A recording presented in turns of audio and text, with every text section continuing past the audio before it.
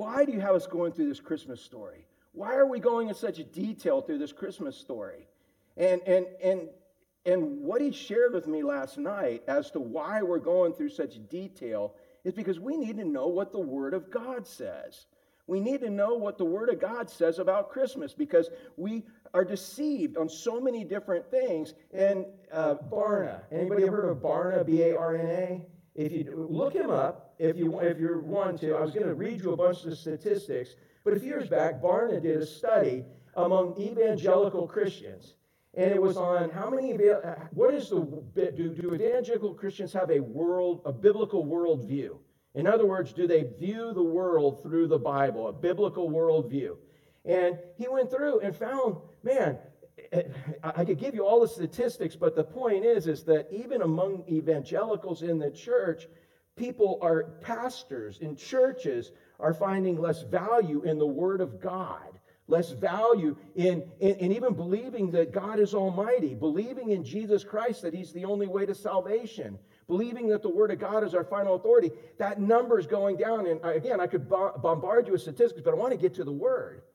And the reason I'm saying, you can look it up. Just Google up Barna Christian Worldview Survey, and you would be amazed at how many, and it was like, how many of y'all believe the Bible is God's Word? Yes, we believe it. But how many of y'all believe it's actually true? No. How many? It's crazy when you go back and you look at his survey of what people said. It doesn't even make sense. But the point is that people are getting less and less and less into God's Word. And again, Ben, we were in our meeting the other day, and we were going back over the general premise of this church, and that our two tenets are that God's Word is our final authority and Christ is the only way to salvation. That's it. Period. But that is not where evangelical Christianity is going right now. Go read those statistics that I'm not going to read to you right now, because I'm going to get into the Word of God real soon, I promise, Scott. And you'll see year by year by year, less people in the church are believing his Word. And again, I could offer theories on all of this, but the fact is, that's the fact. But I believe God's Word is my final authority.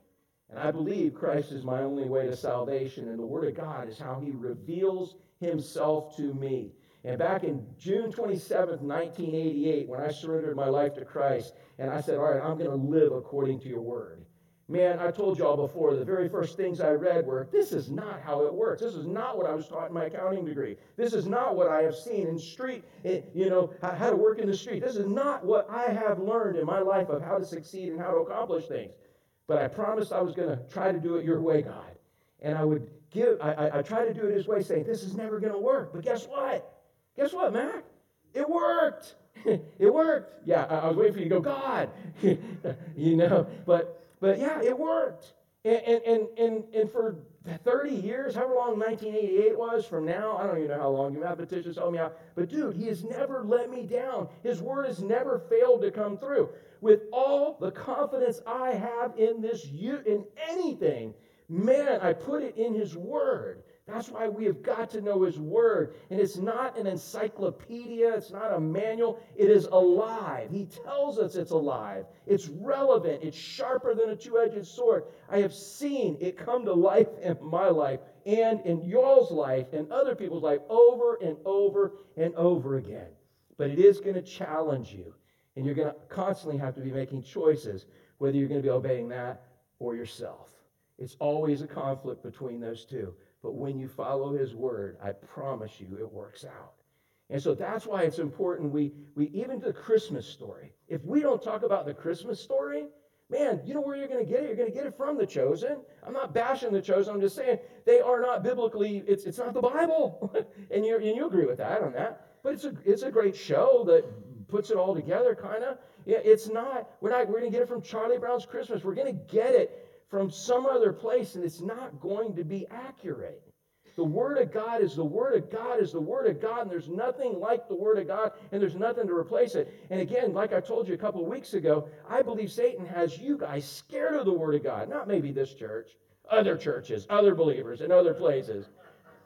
Now you guys open it up and believe it. You read it and like, whoa, yeah, look. No. That's it. You read it, man. You just read it. And it's a big porterhouse, like I told you. God's going to cut off a little piece of whatever he wants you to digest that day, and he's going to give it to you. And you chew on whatever it is that he gives you. Whatever he gives you, that's what he wants you to apply. Now it becomes yours. Now you own that. And now that's how you mature as a believer, is by reading the Word of God, learning the Word of God, and applying the Word of God. It is timeless. I don't care what society says. I don't care what's popular in society. I don't care what's legal, what's not legal. The Word of God is the final authority. The souls of men and the Word of God are two things that last forever. That's why we're going through the Christmas story. And he had to remind me of that last night. I'm like, God, everybody knows the Christmas story. He says, no, they don't. And y'all proved it by the first 3 questions I asked you, or 4, all of us. We kind of just assume things, and there's little nuggets, and because it's alive, God may want to take a nugget that you've heard 1,000,000 times and make it come alive for you.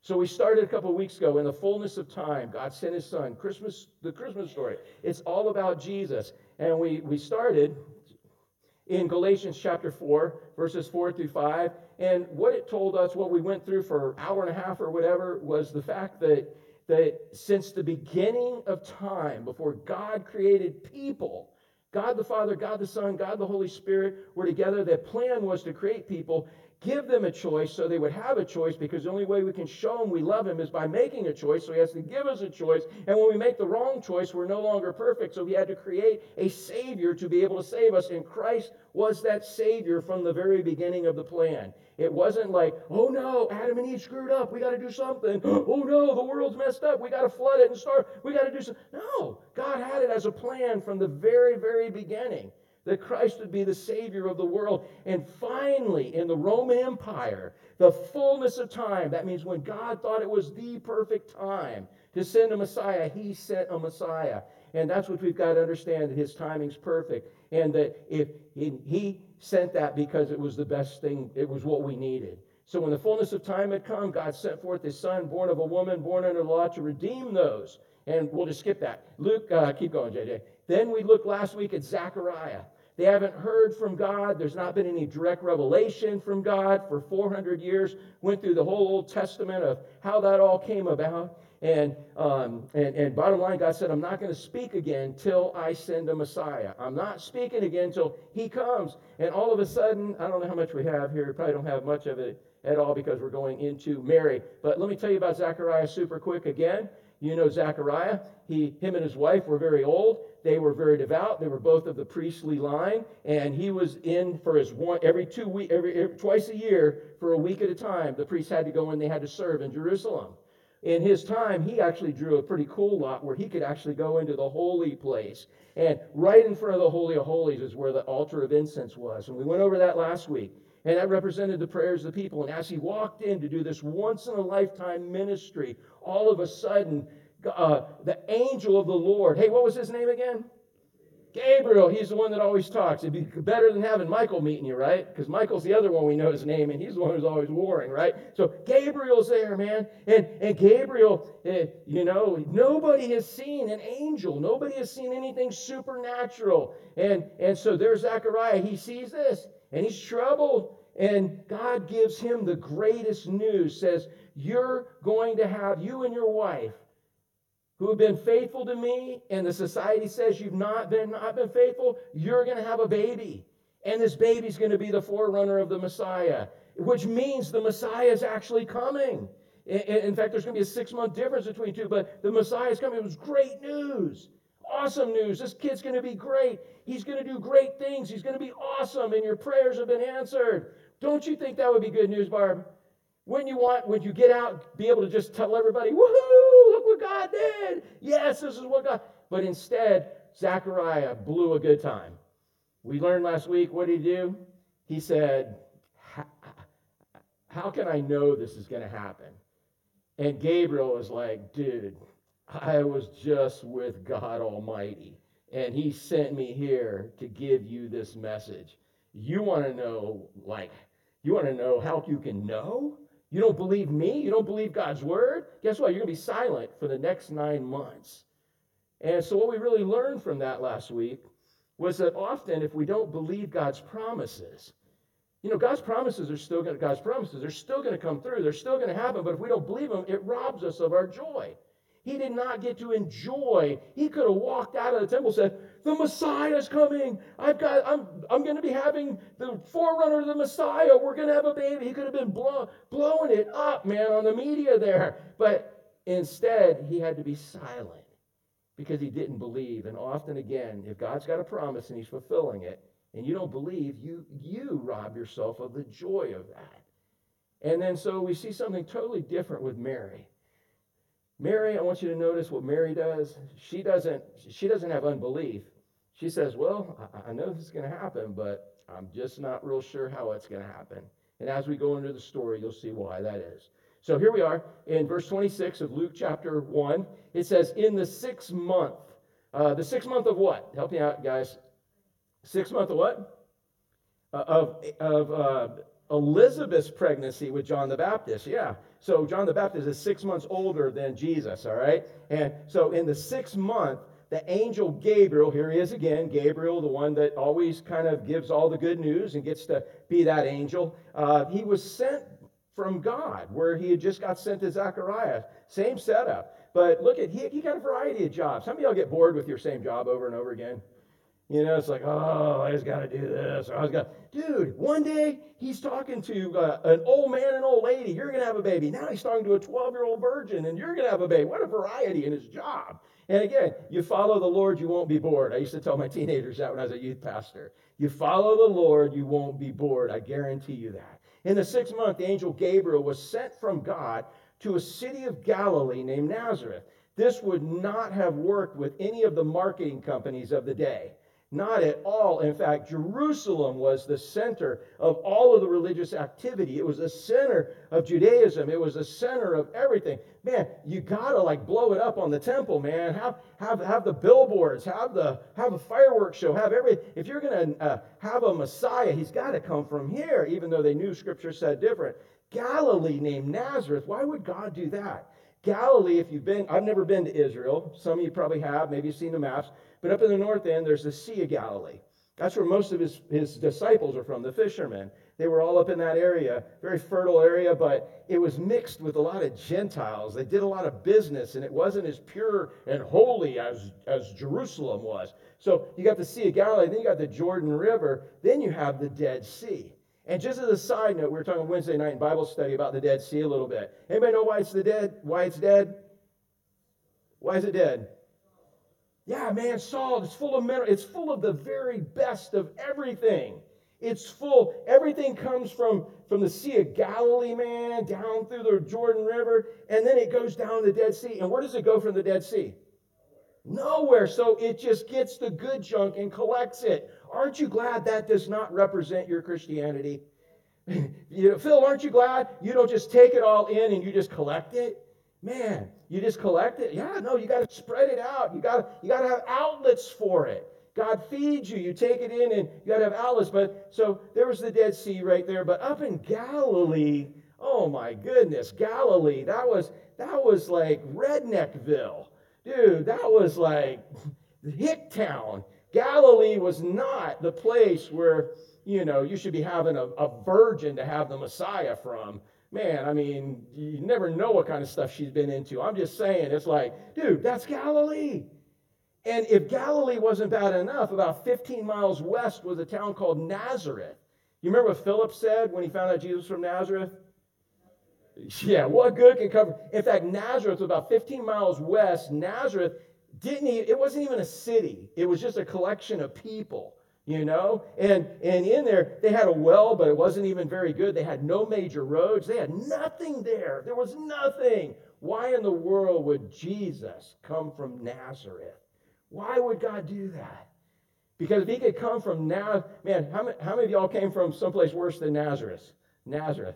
How many of y'all came from a Nazareth? I came from a Nazareth, right? Man, in other words, Jesus, God was always showing accessibility. The accessibility, all this social status that the world has to offer, all the money, all the prestige, all the power, everything that the world has to offer is nothing. In fact, when Jesus came, did he have a big mansion? And if you have a big mansion, that's not a problem. You better be using it for God's glory. Whatever you do have, you use for God's glory because God's given it to you. But what did Jesus have?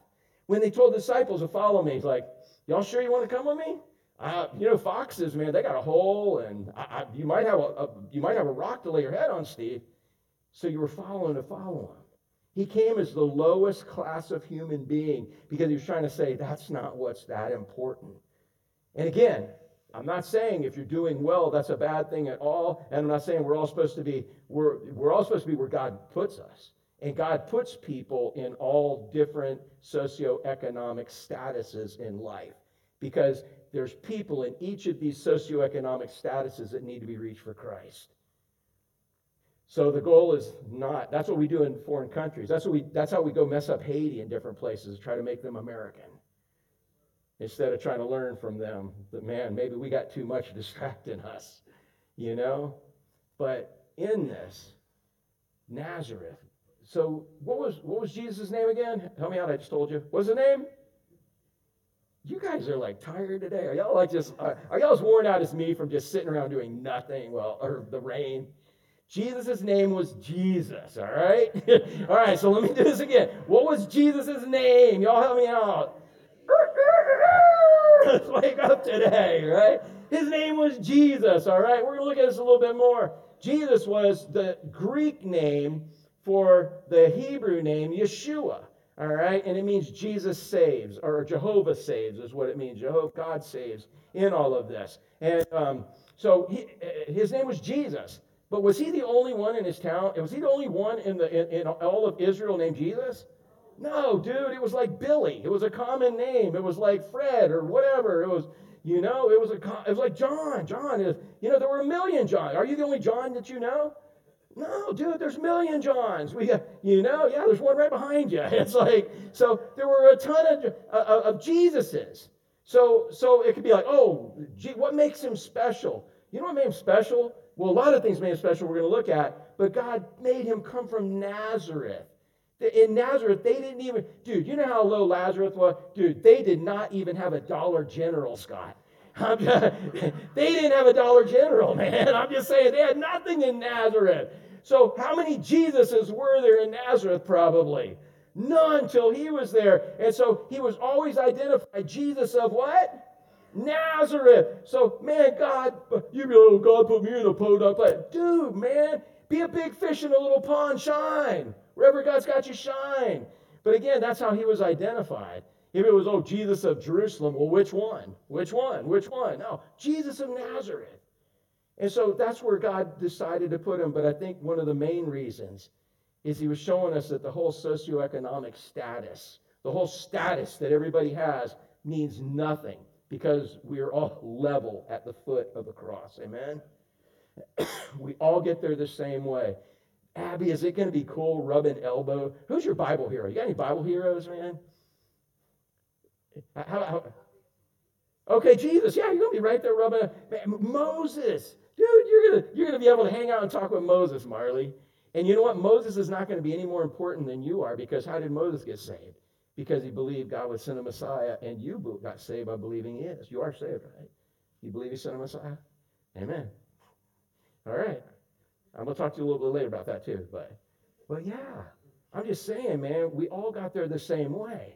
All right. So anyways, so it says in the 6th month, the angel Gabriel was sent from God to a city of Galilee named Nazareth. Oh, what good could come out of there? Well, there's Jesus of Nazareth in this. All right. To a virgin, all right, check this out, next verse. To a virgin, and we're going to see this word virgin a couple of times in here, quite a few times. It says, to a virgin betrothed to a man whose name was Joseph of the house of David, and the virgin's name was Mary. So first of all, it starts off as a virgin, all right? And then it says betrothed to a man named Joseph. Now, the way marriages worked in that day was, all right, so your mom and dad go ahead and get together, and they set up something. They like, I like this person. Yeah, you know what? Their daughter and my son be good, Would y'all like if your parents like hooked you up? Like with people no, and it wasn't Marley and it wasn't Laura. You're like, no, I got somebody better than Marley for you that we picked out, all right? And I got somebody better in lower life for you that we picked out. That's what they did. The parents arranged a marriage, all right? The parents came together, dowry, all this stuff. They made a good deal. And I think in Emily's dowry, we got windows, right? No, I'm just saying no. Yes! No, but anyways, so again, the parents would kind of come together and make a contract. They would sign it. Okay, yeah, I'll have my daughter marry your son going to marry my daughter. Great, we're there. Then they would actually have the kids come together and meet with the whole family. A lot of pressure. Because, hey, you're all getting married, you might as well dig it right now. Dig the ride, all right? And so there would be the engagement. And then that engagement usually lasted. They didn't live together. They weren't together. They didn't hardly see each other because she went back to her father's house. And where did the guy go? Do y'all remember where the guy went? Yeah, for about a year, he went away to prepare a place for them to be. He was preparing a place, and then at some point, he would then come back to get her. And it was a secret time. It was like, that's why they always had to be ready. Be ready, he's coming back at any time. Once he's got the place set, he comes back to get her. Does that sound familiar? Hey, who are we married to, y'all? Christ. We're the bride of Christ, right? And so when did you, back before the beginning of time, God the Father gave you as a misfit toy to Jesus. And Jesus, through what he did on the cross, was going to fix you and make you perfect. And he's through salvation and then sanctification and then glorification, he's going to give you back to the Father at some point. But at that point, they made a deal, and you were given to Christ. Before the beginning of time, before you ever even could think of anything, you were given to Christ and you were his. Go read that in the book of John. He said, I didn't lose anybody God the Father gave me. And that's what he's doing. So that they made the contract. When did you actually meet Jesus? When did you get engaged to Jesus? When did that happen? Ralph, when you got saved, right? When you gave your life to Christ. Dude, is there anything you could do to not be saved, Ralph? No. It's a contract, and that's what this betrothal was, a binding agreement. Man, it had to be either death or a horrible divorce or something to be able to break this up. But fortunately, with us in Christ, nothing can break that up. And then, what did Jesus say in John 14? He said, don't be troubled. He said, I'm going to what? Prepare a place for you. If it wasn't true, I wouldn't say it. And then what am I going to do?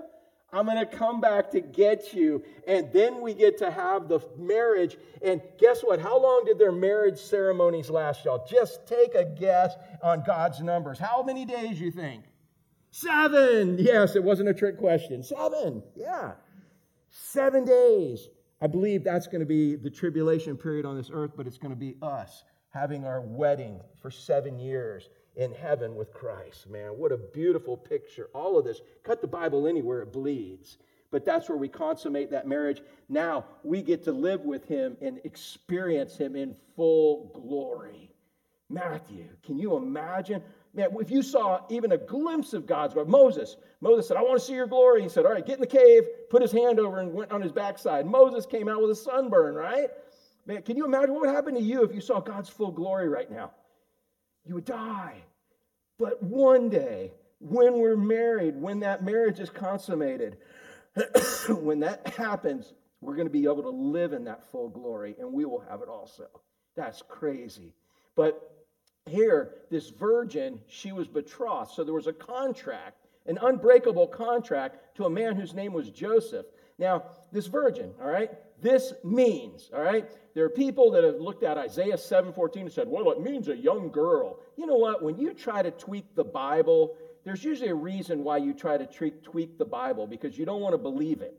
You make it into some gray area. There is no gray area. Everybody knows what a virgin is. That's why that's translated that way. How many of you know what a virgin is? I'm not going to call on you, right? Yeah, because it's a woman that's never been with a man intimately. That's boom, period. And so when Joseph got into a contract, all right, let me ask you a question. I used to use this illustration when I was a youth pastor. I would go to the kids and I would have a big pack of gum.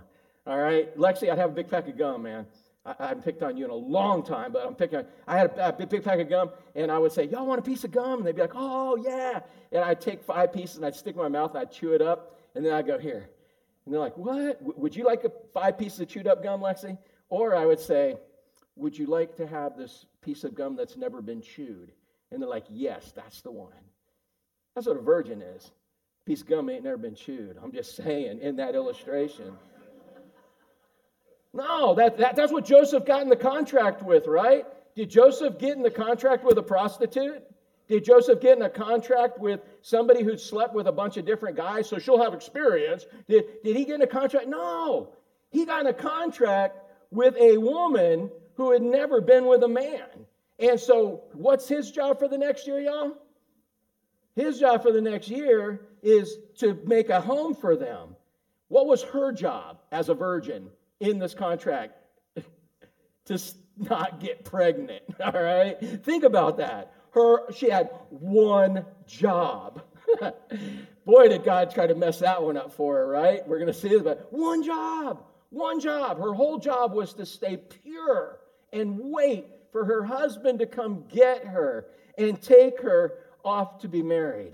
That was her one job. By the way, if this is a picture of us with Christ, he got in a contract with us that's eternally binding. What is our one job?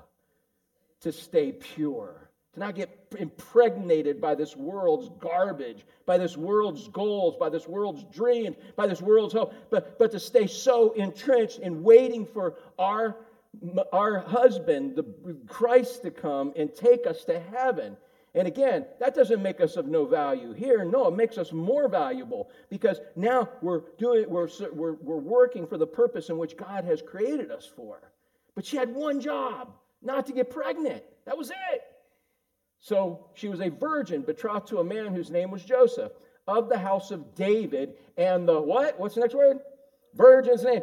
Dude, God puts it in once, it's true. Puts it in twice, he's trying to emphasize a point, all right? And we'll see it again. She was a virgin. Now you might be, well, what's the big deal about that? Well, the big deal about a virgin birth or virgin conception is crucial. Because if, as we've learned from Romans, Brandon, if her mom was a sinner, right? Her mom was Mary. She was not immaculate. No, she was a sinner. And you can look at when she wrote her Magnificat and see that he's her Savior. But Mary was a human. Every human being, we learn from the book of Romans, comes into this world born into the family of Adam. And everybody in Adam, they are sinners. So what do? If they were cats, what would they do? Meow. If they were dogs, what would they do? But they're sinners, so they sin. That's why they sin, because you're born as a sinner. You inherited that nature from Adam. Steve, did you have to teach Chrissy how to sin? I know you've been a bad influence on her since the Jimmy Buffett concert, that one that you didn't really have tickets to, but you thought you did, but she married you anyway. That's a cool story, y'all. Talk to them one day. But did you have to teach her how to sin, or does she know how on her own? Oh, wait. It's really the other way around. You've been teaching him how to do the sin, right? No, or is it in his nature? It's in his nature, man. You don't have to teach that little girl how to cheat, how to lie, how to be selfish, how to steal. No, she gets it from you guys. And y'all got it from Adam. But you have no choice about being born into Adam's family, right? And Adam's family, the consequence of sin is death. Everybody dies. But what you do have a choice is whether you stay in that family or not. You can be born again now into God's family and get out of Adam's family, as we had learned in Romans chapters 4, 5, and 6, and all of that.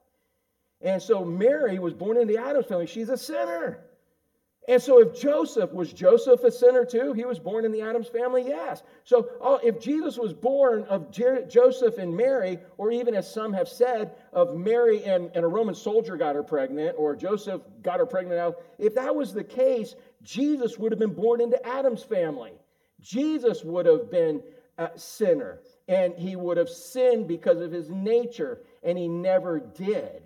So he was born of a woman. Why, Marley? If God wanted you to save the barracudas, what would you have to become? A barracuda. Exactly. God wanted to save the human being, so Jesus had to become a what? A human being through Mary. So he needed to become a human so he could be our substitute. But on the other hand, the only one who could be perfect, because again, anyone born in Adam's family, we've learned in Romans, they are not perfect. But the only one who is perfect is who? Who's the only one that's perfect? All right, Mac, who's the only one that's perfect? God. Yes, God. There we go. Yeah, God is saying, but Jesus is God. That's going to be the point of all of this. So is the Holy Spirit. Yes, Jesus is God. So again, had to be a human because of Mary to be able to be our substitute, because we're human. And so he could then take all of Adam's children anyways, we've talked about that in Romans, but he could be our substitute. If he was a barracuda, could he be our substitute? No. He had to be human through Mary. But he could not have been perfect. He had to be perfect as God. God's the only one that's perfect. And so Jesus, from eternity past to as far as you can look forward, he is perfect because he is God. He's God. He came into this world as God, and they kind of put a baby skin on him. They put baby flesh on him. God the Father incarnate him. He wasn't created at the birth of Christ. He's been eternal, but he became man. But it was God that was encapsulated. It was God. Like peanut M&Ms, y'all. You know what I'm saying?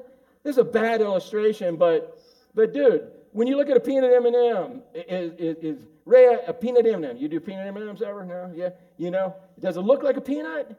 No, the peanut, the treasure is hidden inside. There's some fake plastic candy coating on the outside you got to get through to get to the real deal. That was Christ. Christ is the peanut. The outside coating was the humanity of him.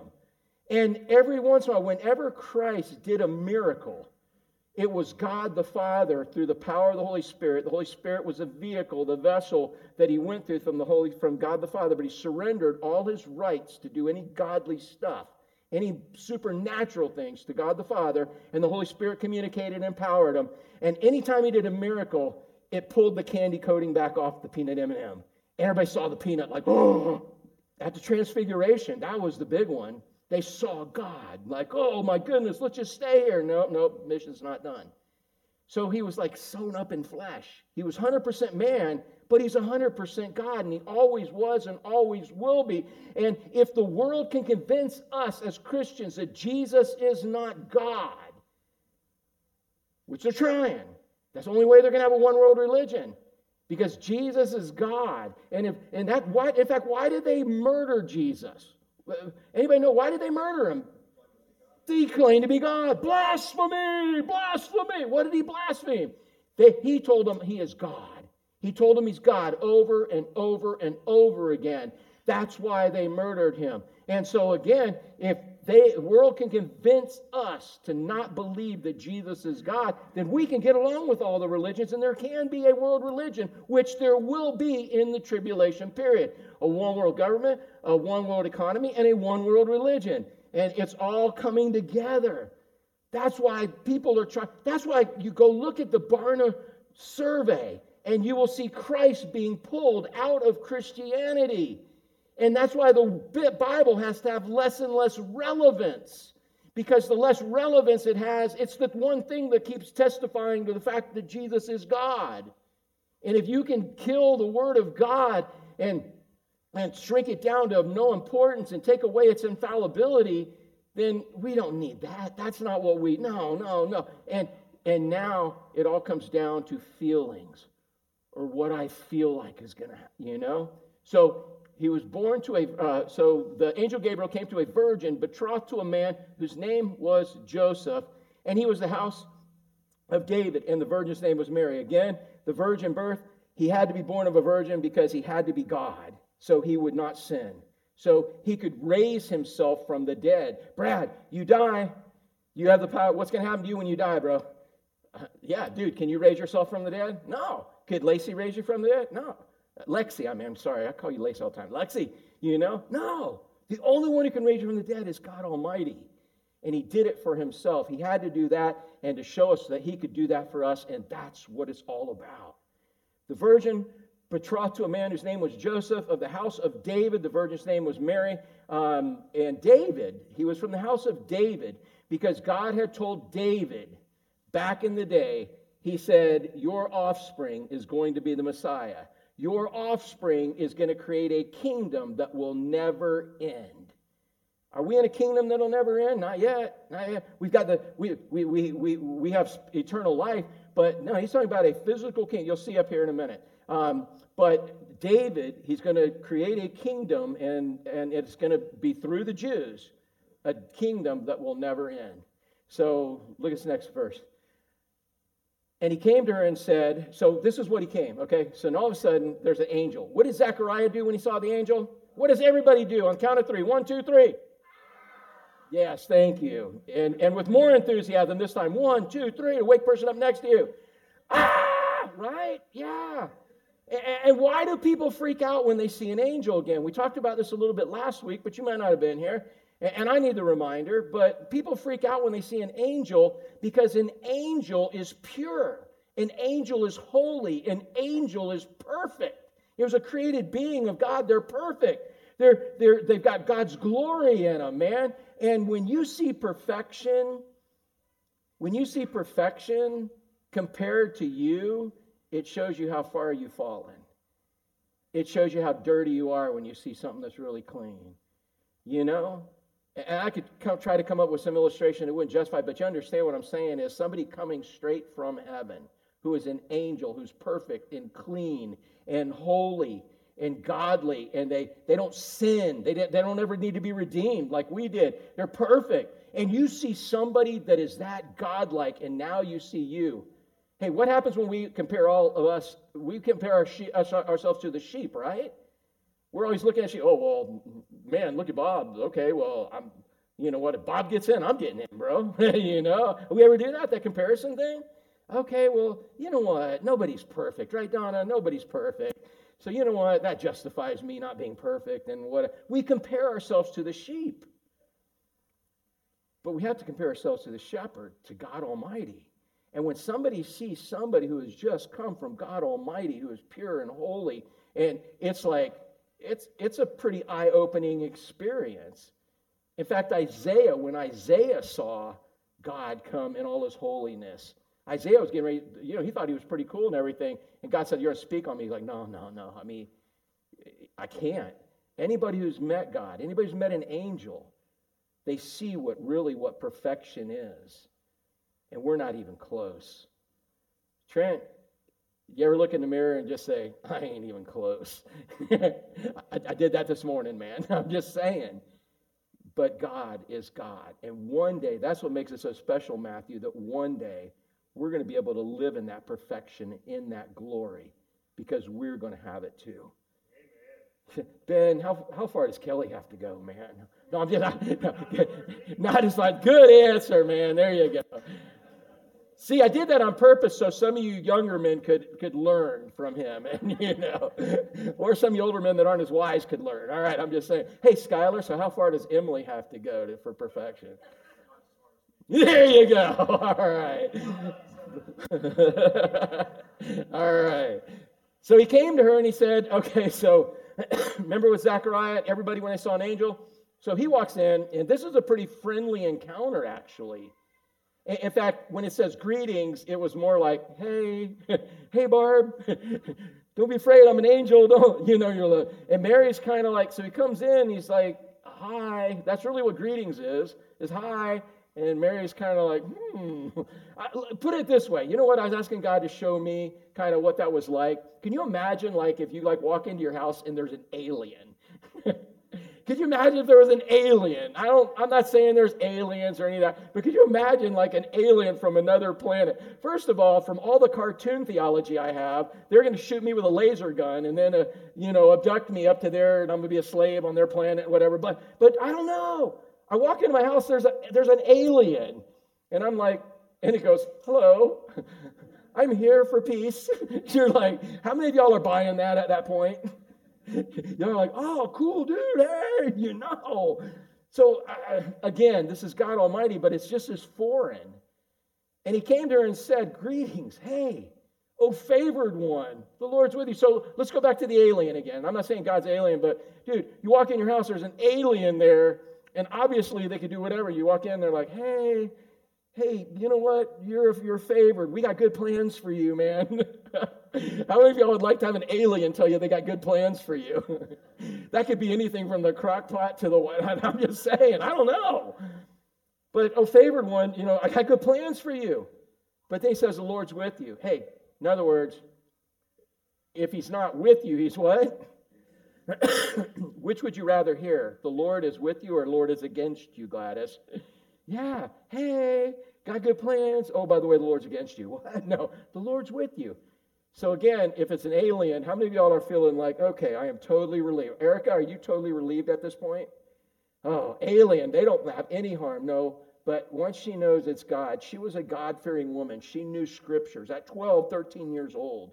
So he came to her, and I want you to see, he kind of came non-intrusive and said, hey, you're favored. God is with you. This is a good encounter right here, all right? But she was greatly troubled, the same way Erica would be if she walked in her house and there's an alien in her bedroom, right?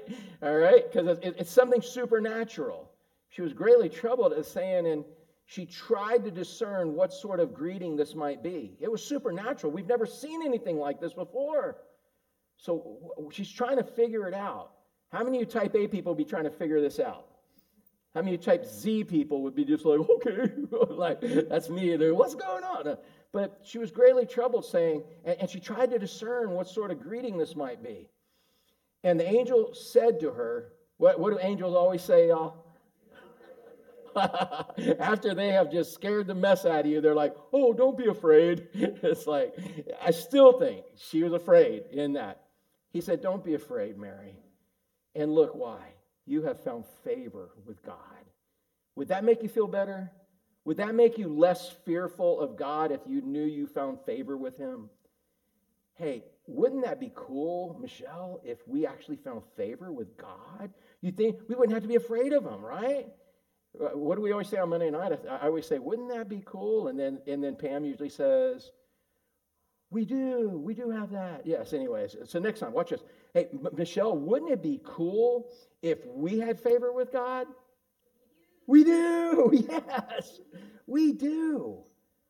That's what took her fear away. You shouldn't be afraid of God. You found favor with him if you're his child. You walk with him. He knows what you're going to end up, and you're going to end up just like him. That's why he keeps coming in your life. That's why he's an integral part of your life. He's an intimate part of your life that wants to make you more and more like him. So the angel said to her, don't be afraid, Mary. You found favor with God. And behold, now here comes the tough part. Behold, you will conceive in your womb. I like how he's specific there. You're going to conceive in your foot. No, you're going to conceive in your womb. This is going to be a natural thing, but it ain't going to be anything natural. You will conceive in your womb and bear a son, and you shall call his name. Hey, what's Jesus' name, y'all? There you go. Y'all are fast learners, man. Yeah. But the way he presented this to her, because of her answers later, we know it was like, hey, so we don't know when she got pregnant. She could have got pregnant then. She could have got pregnant the minute the angel left. She could have got pregnant the next day. So we know she got pregnant pretty quick, all right? But we don't know when that actually happened. But the way the angel presents this to her is, this is going to happen before you're ever with any kind of man. This is going to happen like almost instantly. You right now are going to be pregnant. And so as a 12, 13-year-old girl, she's betrothed. And Emily, what's her only job? What's her only job? Help Emily out, y'all. To be pure, to not get pregnant. She got that lights on, nobody. That's why I picked on you, man. I've seen that look before from you as my daughter. No. All right. So again, the angel presents this to her. You will conceive almost instantly. You will conceive like in the next few minutes. You'll conceive within an hour. You'll conceive. It's going to happen here pretty soon. That's why her confusion was there. You'll conceive in your womb. It's not like down the line in the future after you get married for Joseph and after that. No, this is going to happen pretty immediately. You will conceive in your womb and bear a son, and you shall call his name Jesus. That's pretty specific. And look at this. So this is who Jesus is, y'all. This is who Jesus is. He will be great. Hey, who's the only one that's great? God. Yeah. Mac, who's the only one that's great? God. Yeah. So Jesus will be great. Jesus already is great because he is who? He's God. Can you even fathom that God Almighty is in a package of flesh?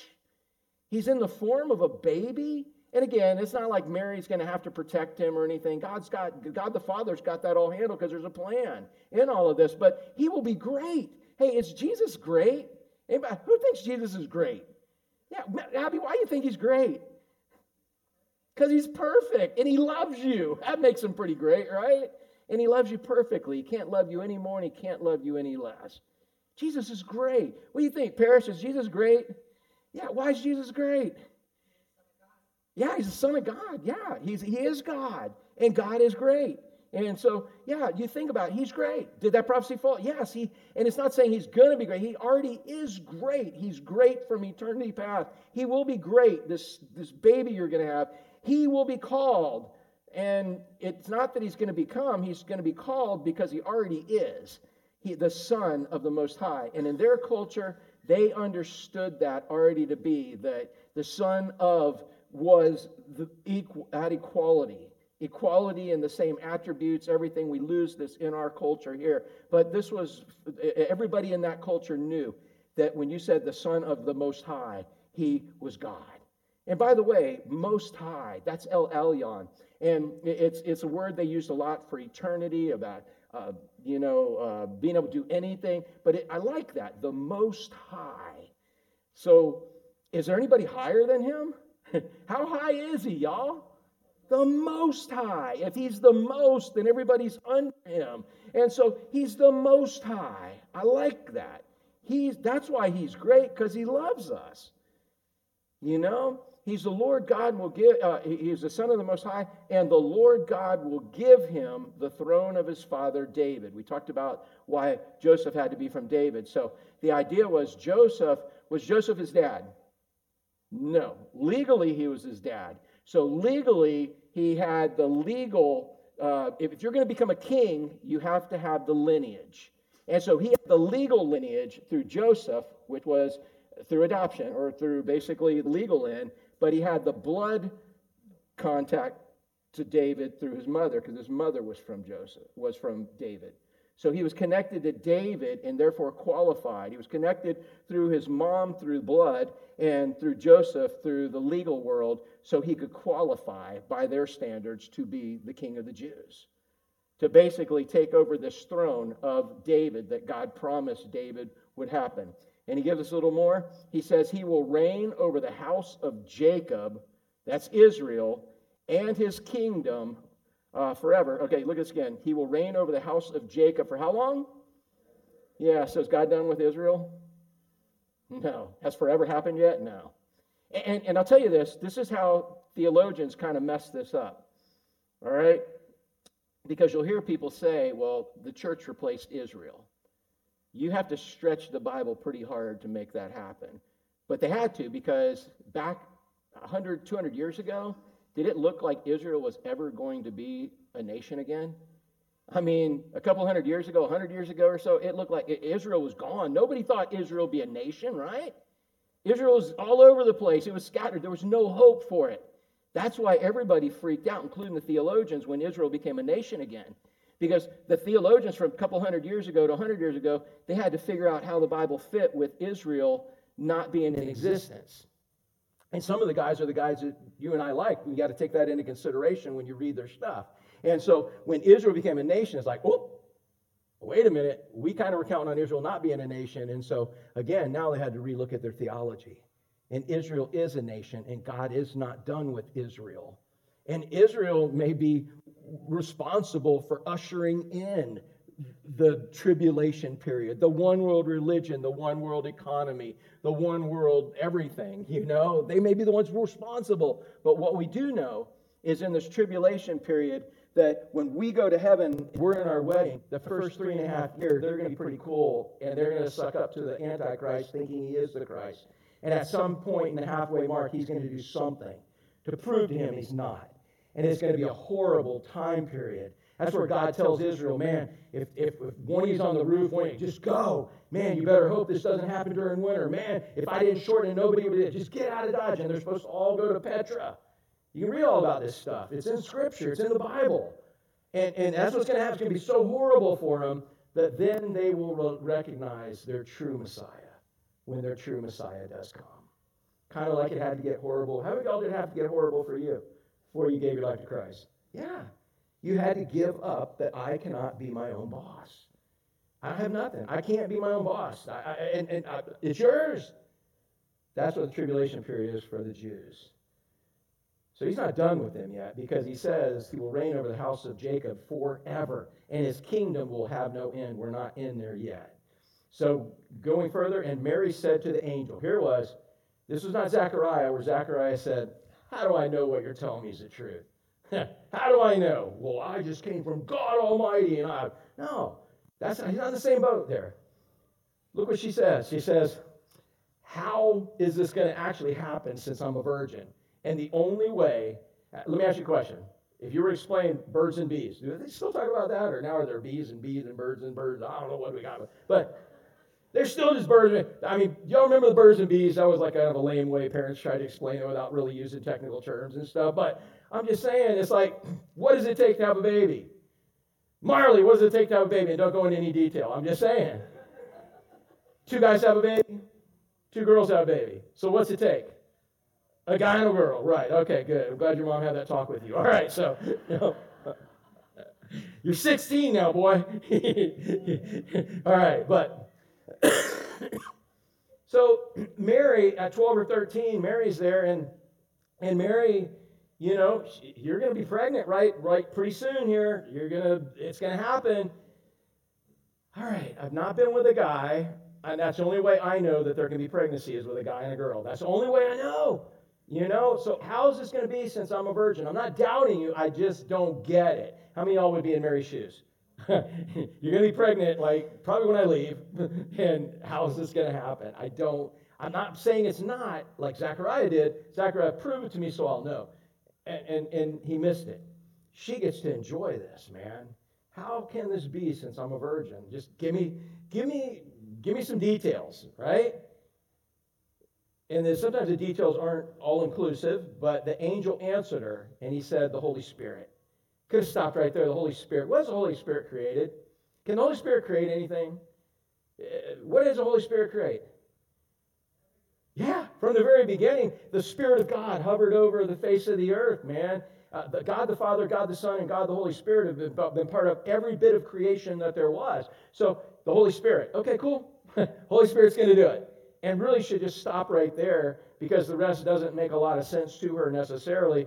God's going to do it. That's all you got to know. And Kelly, like we talked about last week, when we talked about it a couple of weeks ago, if Ben were going to take you on this wonderful adventure, like through all kinds of cool things or whatever, you would not have to know the details as long as you believed he was what? Good. As long as he was good. As long as what's going on is good, and as long as we know that God is great, God is good, we don't really have to know the details. Could have ended right here with Holy Spirit. Look at this. The Holy Spirit will come upon you, okay? Is going to be in your presence, and the power, look at this, the power of who? How high? The Most High. So you think there's enough power to make this happen? Hal, you think there's enough power there? You think we need to get more power? No, the Most High is going to come, and look at this. It says, the Most High will overshadow you. This word overshadow, it talks about influencing, encompassing, like a cloud. It was used in the Transfiguration story, and it's used here. It means to influence, to have enough power to influence. So the Holy Spirit is going to come, and it's not through some sexual union. It's a thing where God just creates it in her womb. So the Most High will overshadow you. Therefore, the child to be born will be called what? Yeah, because he comes from what spirit? Yeah, it came from the Mac spirit, it'll be Mac. Came from the Pickleball Ralph spirit, it'd be Pickleball Ralph, right? I'm just saying, it came from the Holy Spirit. He came from the Holy Spirit, so he's going to be holy, and he always has been holy. What does holy mean? What does holy mean, Matthew? Separate, unlike anybody, totally better, separate, different, not even to be confused with anybody else. That's how holy, how separate, and that's why people freak out when they see an angel, because they're holy. We're pretty good when we compare ourselves to each other. It's like, ooh, your deodorant doesn't work any better than mine. We're good. But whoa, you see someone holy, It freaks you out. He will be holy. He is holy. And that's who God is. That's who Christ is. So anybody that ever says, oh, it doesn't say in the Bible Jesus is God, they did not read the Word of God. It says it everywhere. The angel answered said, the Holy Spirit will come upon you. The power of the Most High will overshadow you and influence you. Therefore, the child to be born will be called holy. The what? The Son of God. Yeah. You don't want to believe Jesus is God. You got some other issues that you need, that are causing you to take that belief stance. And the fact is you don't have saving faith if you don't believe he is God. Isn't that what John said later in his little books? He said, that's where we break fellowship. He said, if someone says that Jesus is not God, they're not saved. It's just as simple as that. It took God to save. Brandon, did you have to have God save you? Was there anybody else that could save you? No, dude, you were a hard case, dude. It took a God. And how high did he have to be? The Most High. And that's true of every one of us. We needed the Most High God to save every one of us. So, yeah, he will be called the Son of God. And you know why if someone would deny that? It's because they don't want to be accountable to him. If you can create a God that's equal to you, or a God, whatever you want to design as a God, then you're accountable to that God that you've created. You're not accountable to this God. I saw a quote recently, because I've talked about this a lot. There's a lot of pastors in this new theology that's going around right now where pastors don't believe there's hell.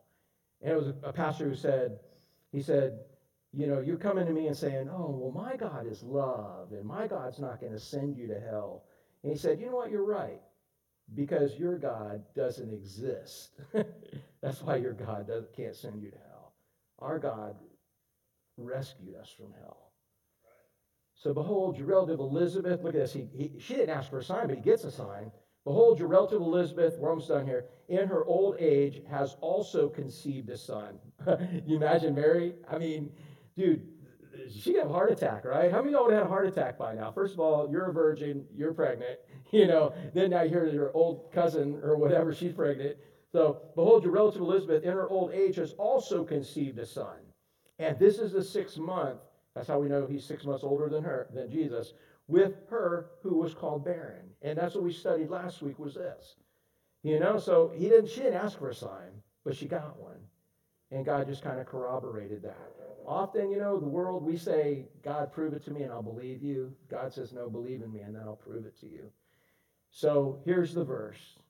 For nothing will be impossible for God. Is that just for, I'm looking at you, Chris. No, you're looking at Steve. Is that just for Mary and Elizabeth? Is it for you too, that nothing is impossible for God? Hey, check this out. So your problem, you got problems? You got problems? Are you each other's problem? No, I'm just like, no. Y'all got problems, right? How many of y'all got problems? Let me see your hand, you got problems. Right now, you're like, yeah, my butt's asleep. You've been preaching so long. No, but it's like, you can get up at any time and go do what you need to, but we have problems, right? So let me ask you a question. It says, nothing's impossible for God. And he's talking about a 12-year-old virgin getting pregnant and probably a 90-year-old lady getting pregnant. How many of y'all, Erica, do your problems fall between those two things? How many of y'all, your problems fall between a 12-year-old virgin getting pregnant and a 90-year-old something woman getting pregnant? If your problems fall between those, I think God's got you covered, right? And that's the encouragement here. For nothing will be impossible with God. It's not impossible. But what do we do often when it starts looking impossible, and it starts looking bad, and it doesn't look like God's going to show up. It doesn't look like he's going to do anything. So what do? Huh? Help. Yeah, that worked pretty good for Abraham and Sarah, dude. They created the whole Arab nation, which Israel's glad for right now. And I'm saying that sarcastically. Yeah. Just wait. Wait on God.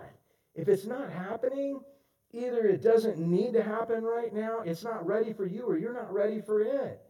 God is a big enough God to do anything instantly if he chooses to. If he doesn't choose to do it, it doesn't need to be done. Contrary to your feelings, your thoughts, and your desires. And we do nothing but mess things up by helping him out. So again, nothing's impossible for God. You must be in a relationship, and there are things we're supposed to do. You do what he wants you to do, and it all works out. Nothing will be impossible with God. So Mary said, and this is the response I think that every believer should have to every promise of God. Here's our response. God says, how? You're going to be pregnant. What's your response? Well, you're laughing. You're like, oh, he's going to now know what it's like. All right. But, I'm not saying God's going to do that. But if God wants to make you pregnant, what's your response? Okay, let's go. Would you be thinking, is that biblical? Is that like, now what's the world going to say? Am I going to get that at church? Am I, is my wife going to be embarrassed? Is this going to cause me great legal problems and so on? By the way, Mary getting pregnant, 12, 13-year-old, that was normal, whatever, but in marriage, but in this, look at her response. Mary said, behold, I'm the servant of the Lord. Let it be to me according to your word. But answer a few questions. How do I tell Joseph? How do I tell my parents? God, do you realize that the penalty for this is stoning and death? God, how many of y'all think Mary had some questions? How many of y'all would have some questions if you were Mary? Yeah, but do you see those questions there? No, you know what you see right here? You see a surrender. And she's counting on the fact that God has got it all worked out. She's counting on this. When God calls you to do something, is he asking you in your finite brain to work it all out first? No, he's just asking you to take the next step of what he wants you to do. So here, Mary said, behold, I am the servant of the Lord. Let it be to me according to your word. Just go for it, God. Just like Hal, man. God wants to make him pregnant. He said, let's go. No questions on what's going on. No questions on how the world. No questions on what are you going to do with the media. And, she's going to have to quit her job so she can be her PR representative. And, no questions on all the details. How many of y'all got slowed down on the details? Instead of just saying, Lord, come on. And again, I don't think he's going to make you pray. I don't have the gift of prophecy, my brother, and that's good for you. But look at that. Behold, I'm the servant of the Lord. In fact, honestly, it's pretty cool to watch God unfold things when we don't understand it. It's like opening up really cool Christmas presents that you didn't know what they were. But you got to believe he's good. You got to believe that he loves you, and you can trust him. And look what happens. The angel departed from her. I don't know if she got pregnant right then. I don't know if she got pregnant during that encounter. I don't know when. We don't know. But we know she got pregnant pretty quick. And again, her response is the response that we should have with every single situation that God presents us with. I'm your servant. Whatever you want, let's go. And let him work out the details. One step at a time. What do you want me to do now, God? And do it. What do you want me to do now, God? And do it. You don't need the 5-year plan. You just need the next step plan. If you need more, he'll give it to you. But just take the next step plan. Let's pray. Father, I pray if there's someone who's never given their life to Christ and thinking that this faith stuff's pretty crazy of just taking the next step, Father, I believe you. I pray that you would give them faith to believe. You give them just that crazy feeling, that crazy thought, that crazy ability to believe like you gave me back in Christmas '87 and then finalize it in June 28th in 1988, where it made no sense, but I just said, God, I'm tired of being the boss. I want you to take over. And I'm just really trusting you with it all. If you fail, everything fails, but I haven't done much better. So, Father, I'm praying if there's somebody that needs that kind of faith today. You may be thinking, I don't know what's next. Well, Father, let them know that as believers, we don't either. We only know what you tell us, but we know that we can trust you. And it's almost more exciting to live life out on the limb where the fruit is, knowing that you're in charge of it all, knowing that we don't have to worry about it. But like a little child, we just simply trust you, knowing that you're not going to leave us hanging. You're not going to let us down. You're never going to forsake us. But you love us, and you have plans for us, both here and in eternity, that are far beyond our comprehension, better than we could ever even imagine. Help us, Father, that are believers, to stay out of the way of the plans you have for us. Help us just to walk and take the next step knowing that if we take each step you tell us to take, we will end up where you want us to end up. But Father, I pray if there's someone that needs you, that needs Christ for Christmas, that would be the best gift they get, that they would, through faith, believe you and surrender everything they know about themselves, everything they know about you today. And for those of us that have done that, Father, I pray that we'd open that gift again and our faith would grow.